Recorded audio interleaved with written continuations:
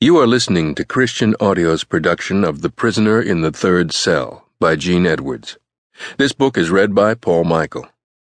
This audio recording was produced in 2011 by Christian Audio, which owns the copyright. No portion of this recording may be reproduced for any reason without prior written consent from Christian Audio. This edition issued by contractual arrangement with Tyndale House Publishers. Originally published by Tyndale House Publishers in English as The Prisoner in the Third Cell, copyright 1991, by Gene Edwards. All rights reserved. Please visit christianaudio.com, facebook.com/christianaudio, or twitter.com/christianaudio to offer your impressions of this work and to explore additional titles.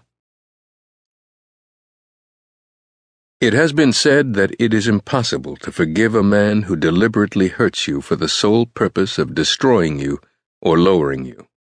If this be true, you have but one hope: to see this unfair hurt as coming by permission from God for the purpose of lifting your stature above that place where formerly you stood. Prologue. The new prisoner has arrived, Captain. Is the rumor true? The captain responded. Without answering, the guard held up a piece of papyrus for Proteus to see. Herod has lost his mind. He will yet be found as mad as his father. Making this man a prisoner, he continued, may very well set off a revolution. The common people are enraged. Sir, forgive me, but I must speak.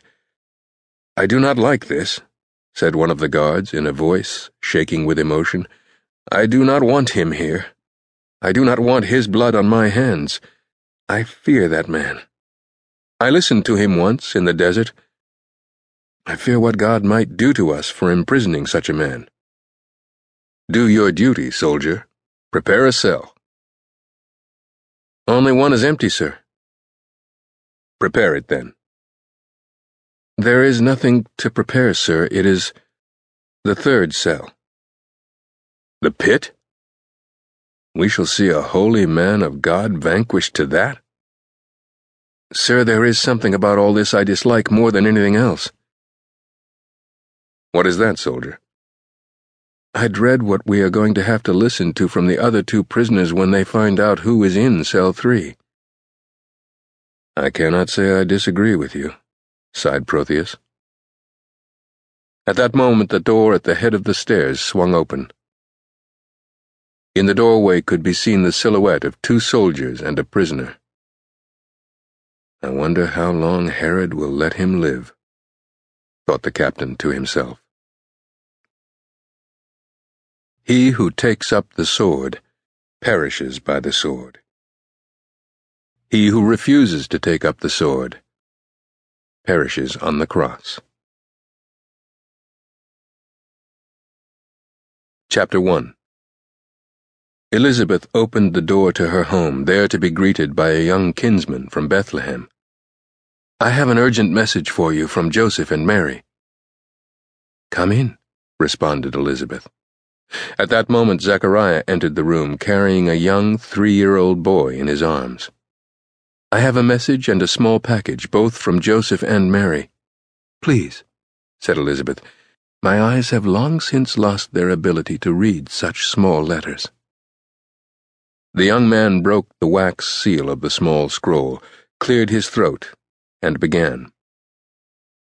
Strange things have taken place in our lives of late, events as unusual as those that brought forth the birth of your son and ours. We had a visit from 3 Babylonian astrologers just yesterday. Then, last night Joseph had a dream, a very disturbing dream. In it our son was seen in grave danger from the wrath of that monster Herod the Great. We are departing Bethlehem at this very hour. Joseph and I are going to Egypt, there to remain until this dreadful danger, whatever it is, passes. But our son is not the only one in danger. We fear that John is also. Perhaps all the young firstborn children in Judea are in danger. Elizabeth, we urge you and Zechariah to leave Judea immediately. Go where you wish, but your nearest, safest hiding place is the desert. With this letter we are sending a small